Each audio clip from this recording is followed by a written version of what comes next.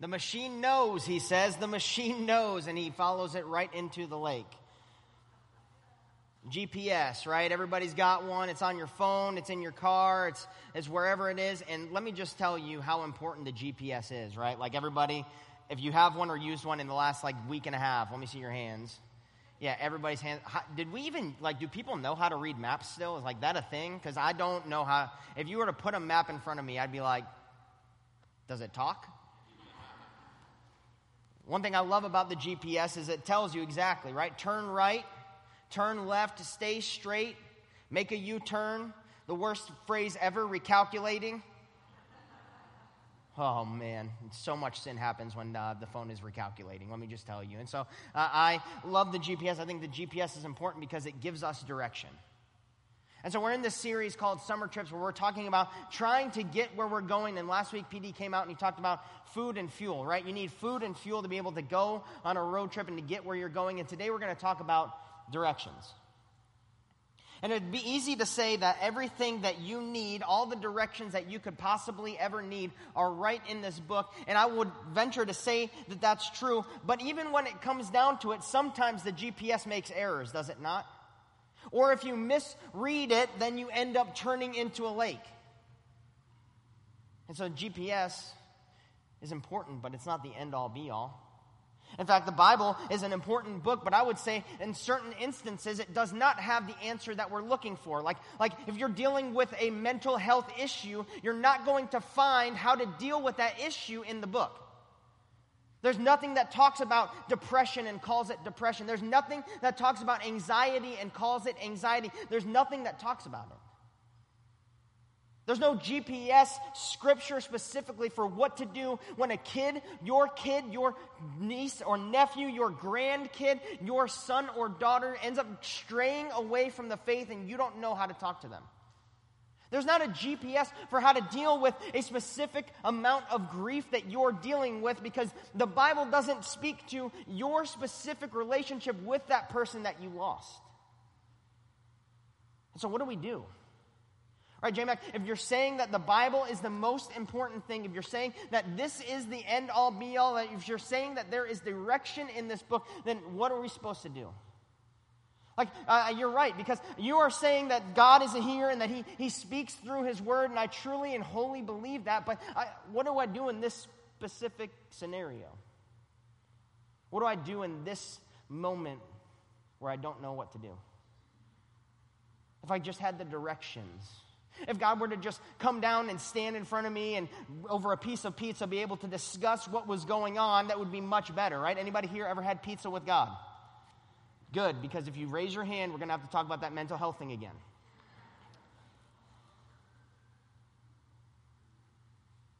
And so what do we do? What happens?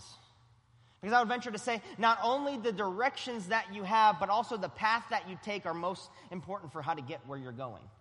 That's the ultimate goal, right? We want to end up where we're supposed to go. And so we need directions and we need a route and we need to be able to get there that way. And so today's big idea is this. God's directions don't necessarily lead on the path of least resistance, but they do His faithfulness to be true all along the way.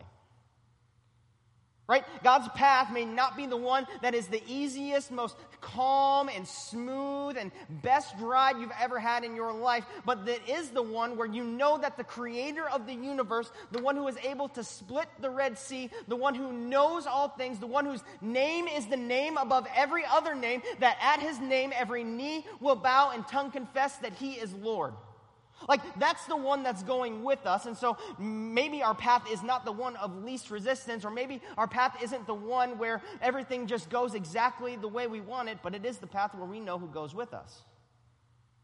And so I don't know what version of Christianity you were sold, but there is kind of this idea out there that, hey, once I start following Jesus, everything gets easier. Once I start believing in Jesus, once I start, really, really following Him and committing to Him and this whole thing, then life just gets easier. I don't know who sold that, but it is wrong and it's a lie. I didn't start following Jesus and everything was like, oh man, this is fun now. This is easy. In fact, if you were to model your life after Jesus, and Jesus says, hey, if you want to be a disciple of mine, you got to pick up your cross and follow me. Jesus didn't have an easy path either. Constantly harassed by the Pharisees and the Sadducees. Put in front of people all the time, confronting sin and sickness, confronting demon possession, confronting all of these things. In fact, the Pharisees and the Sadducees eventually tried to kill him multiple times and then ended up killing him. And so following God is not necessarily the path of least resistance, but Jesus also never wavers either. And so you can trust that beyond everything else, the path that God has you on, the path that you are following, he's going to go with you.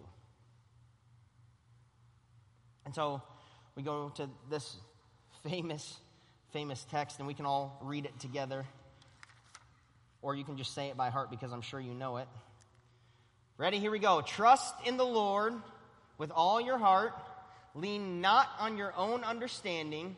In all your ways submit to him, and he will make your paths straight. You know this passage. You've seen it on a t-shirt.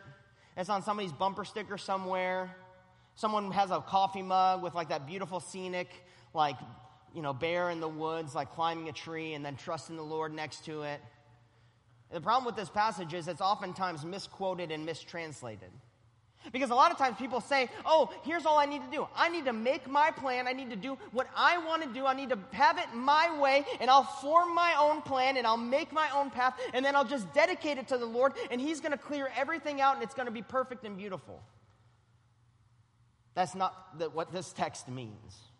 And so we're just going to spend the next few minutes breaking it down kind of phrase by phrase and looking at what it actually means, this passage, Proverbs 3, 5, and 6. And so here's what we need in terms of background. First, we need to know who Proverbs was written by. The majority of scholars submit that the Proverbs were written by a guy named Solomon. Solomon is considered to be one of the wisest people in the history of all time. Had a prayer one time. Lord, I said, hey, I'm going to give you anything you want. And Solomon prays for wisdom, and then he becomes extremely wise. And so as kind of his manifesto, as his leaving legacy for his son, he writes down this book called Proverbs. And the whole purpose of Proverbs is for Solomon to be able to speak to his son about what it means to be wisdom and how we become wise. In fact, kind of the main verse in Proverbs says this: the fear of the Lord is the beginning of wisdom. Right? You want to start to be wise. You want to have wisdom. You want to know how to navigate things. You want direction for every scenario that happens in life. You want to be able to be directed and loved and know where you're going. It starts with the fear of the Lord, and not the fear of the Lord in I'm afraid of what God can do to me, but a fear of the Lord in I'm in awe of who he is and that he loves me. And so Solomon starts to write down these little statements for his son to read and understand. And he gets to this one, and he says, hey, trust in the Lord with all your heart. Lean not on your own understanding. In all your ways submit to him, and he will make your paths straight. And so the text starts off with this: trust in the Lord with what? You guys did way better than first service. Well done. I have impacted this place. All right, great. So, trust in the Lord with all your heart. This word trust is super, super interesting because it doesn't mean like I trust you with something. Like if PD tells me, hey, we're going to go out to lunch this week, I'm not going to bring my wallet because I'm going to trust that PD is saying I'm going to pay for your lunch. Why? You laughed. That's rude. PD, I'm sorry. I'm sorry. That's rude. They laughed at you. And so it's not that kind of trust. This word trust literally means to lie face down in complete surrender. This isn't, I'm just trusting you to do something. This is literally, I have nothing left. I have nothing left to give. I know I can offer nothing. I know I can do nothing in this situation. I know I bring no wisdom. I bring nothing to it. And so instead, I'm going to lay here, spread out, and let you completely take over, Lord, because I have nothing and I am nothing.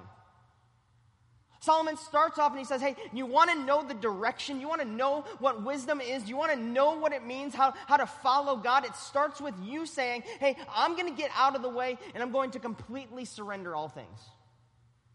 I'm going to lay down and say, Lord, take over. And so the idea is this. If you want to find directions from the Lord, it starts with your surrender to him. Like if you want to know what the Lord is doing, you want the answers to those questions, you want to know what steps to take, you want to know how to handle situations, the first thing we have to do is surrender to the Lord and let him take over completely. It means me saying, hey, God, I know that you are the creator of the universe. I know that you are the maker of all things. I know that you hold all things together in your hands. And so I'm going to step aside and I'm going to completely surrender to you. It's a trust. It's literally me giving up my right and saying, Lord, I want yours and yours alone. This isn't that fun either, right? Surrender is not a word that we like. We don't like it as humans. We don't like it as Americans. Like, we're not going, no, never surrender. You know, Goonies never say die. Like, that's our kind of mantra in life. And so this idea makes us uncomfortable because what it says is, hey, I'm going to go ahead and give up what I consider to be my right for something so much greater. I'm going to give up my own stake in the game and say that the stake that the Lord has is greater than mine and that he knows more and that I'm going to trust him no matter what. And so you want to start to find these directions. It starts with your full surrender to him. The text continues, lean not on your own understanding. In all your ways, submit to him. This part is super interesting because Solomon starts off and he says, hey, you're going to trust the Lord. That means you have to completely surrender. And then he goes and he starts talking about our own individuality. He says, lean not on your own understanding. Now, I just want to parse this out for a second here because I think that this is important. This does not mean to not use your brain. Right, this isn't Solomon saying, just trust in the Lord, man. Just feel it. And just like whatever he says, you like, just go. It's going to be awesome. The Lord gave you a brain. He wants you to use it. And so what we have to do is we have to kind of look at situations and scenarios and figure out what the Lord is doing and what we're supposed to do in response. Right, here's what I mean. If the Lord were to tell you to kill somebody, what would you do? No one wants to answer that, right? I don't want to be wrong. I don't want to say I don't do it because then I'm going to be like disobedient. I don't want to say I do it because then I'm a killer. Like, I get it, right? So here's what you have to do in that situation. You lean not on your own understanding, which means in that situation, though, I'm going to look at God's word. I'm going to look at the characteristics of who God is, about what he says about himself. And what he says about himself is he's a deliverer. He's a protector. He's a provider. He's constantly delivering people from evil things. He constantly is raising people from the dead. I mean, you see that in Jesus. And then ultimately, he doesn't kill, but he gives up his own life. And so if you think that the Lord is calling you to do that, you got to look at the rest of Scripture and say, man, I don't know that that's the God I serve because his word doesn't say that I should do this. You're not leaning on your own understanding in that scenario. You're using the brain God gave you, but you're also making sure that you're not going to be an idiot. Simple. The second part, though, is leaning not on your own understanding can be difficult because sometimes the Lord calls us to do crazy things. Lord, I don't know why you want me to pull over and take this homeless guy to lunch. Lord, I don't want to talk to her. I don't know her. I don't want to tell her my story. That makes me uncomfortable. I don't want to do that. God, no, I don't want to give money over here. Like, I don't think that that's good. I just don't want to do it. And so you, again, have to kind of lean not on your own understanding in terms of, I'm not just going to make this decision on myself. I'm going to look to who God is and say, does this line up with what the Word says about the character and nature of God? And do I then be obedient?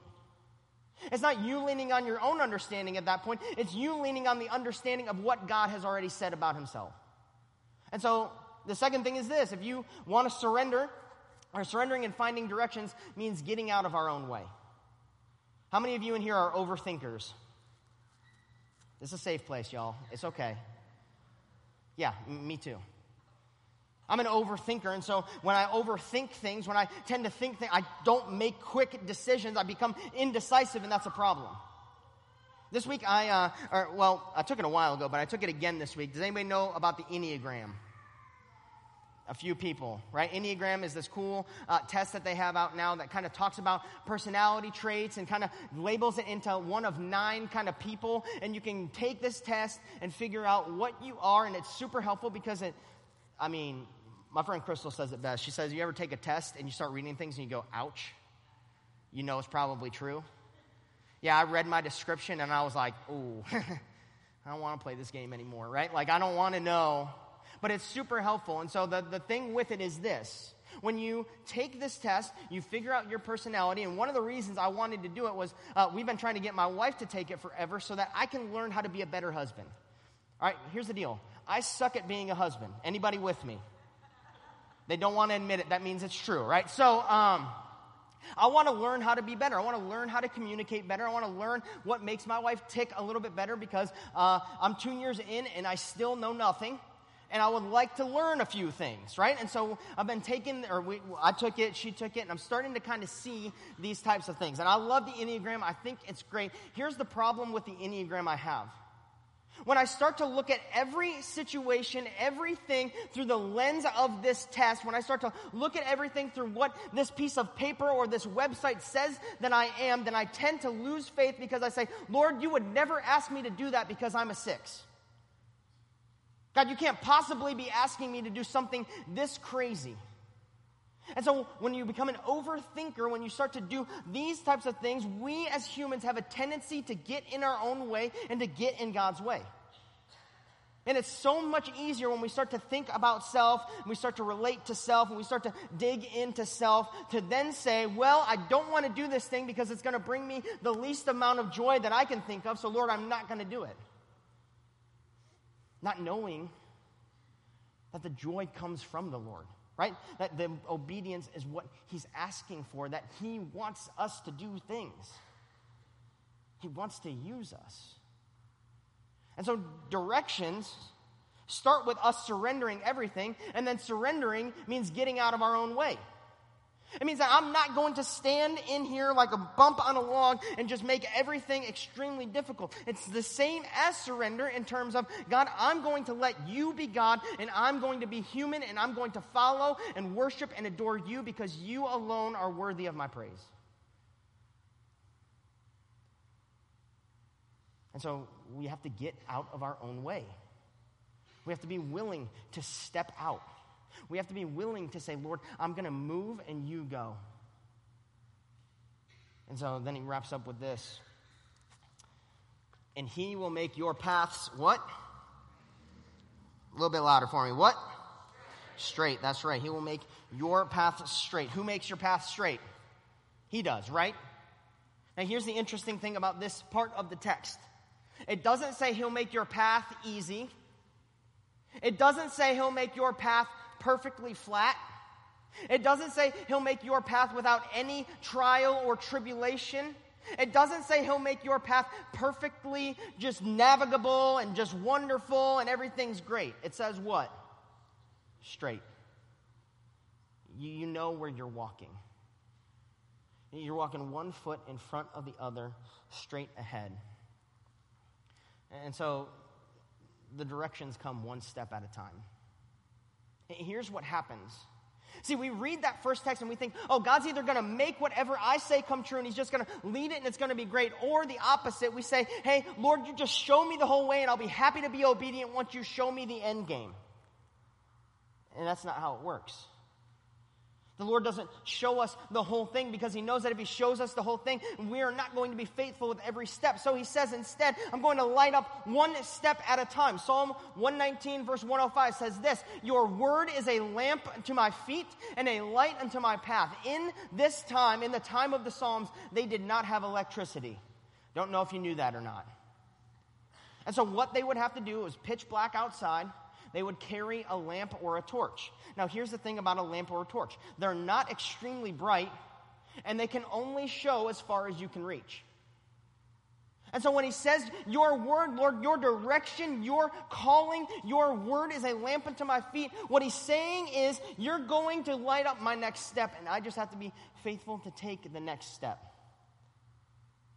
And God may not be answering or may not be answering your question in the whole way that you want it to be answered right now. But what he's saying to you is, can you just take one step? So, almost a year ago, Sarah and I started praying. Started praying about what the Lord might have for us. Started praying about what it would look like to be kind of different. Started praying just about what our life was.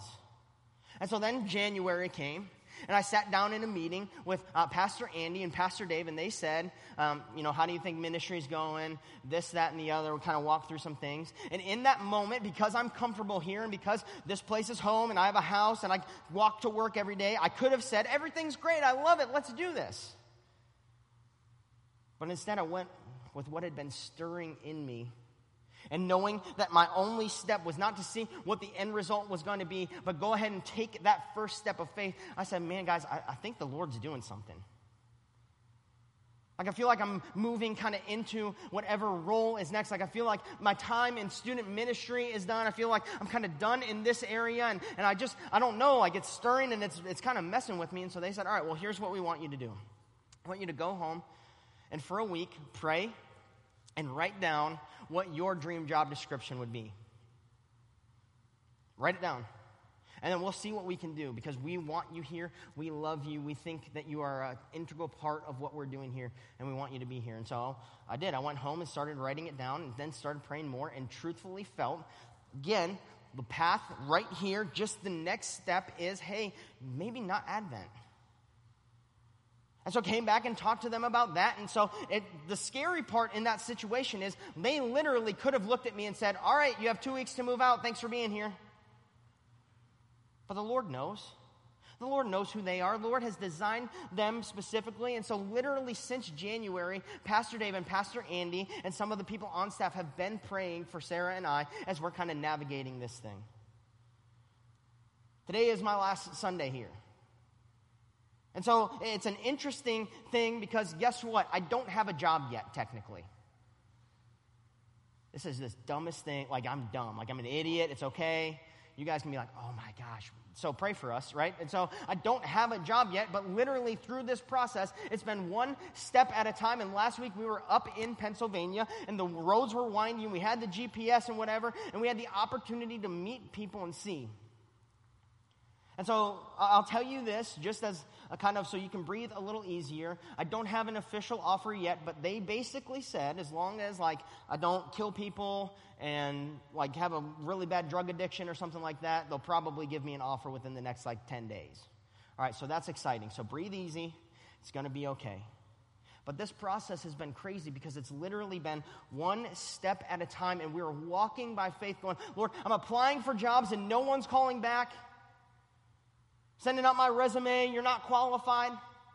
And step by step, it's just been faith, faith, faith, and we've seen the Lord continue to move and provide. So you want to talk about directions? You want to talk about GPS in your life?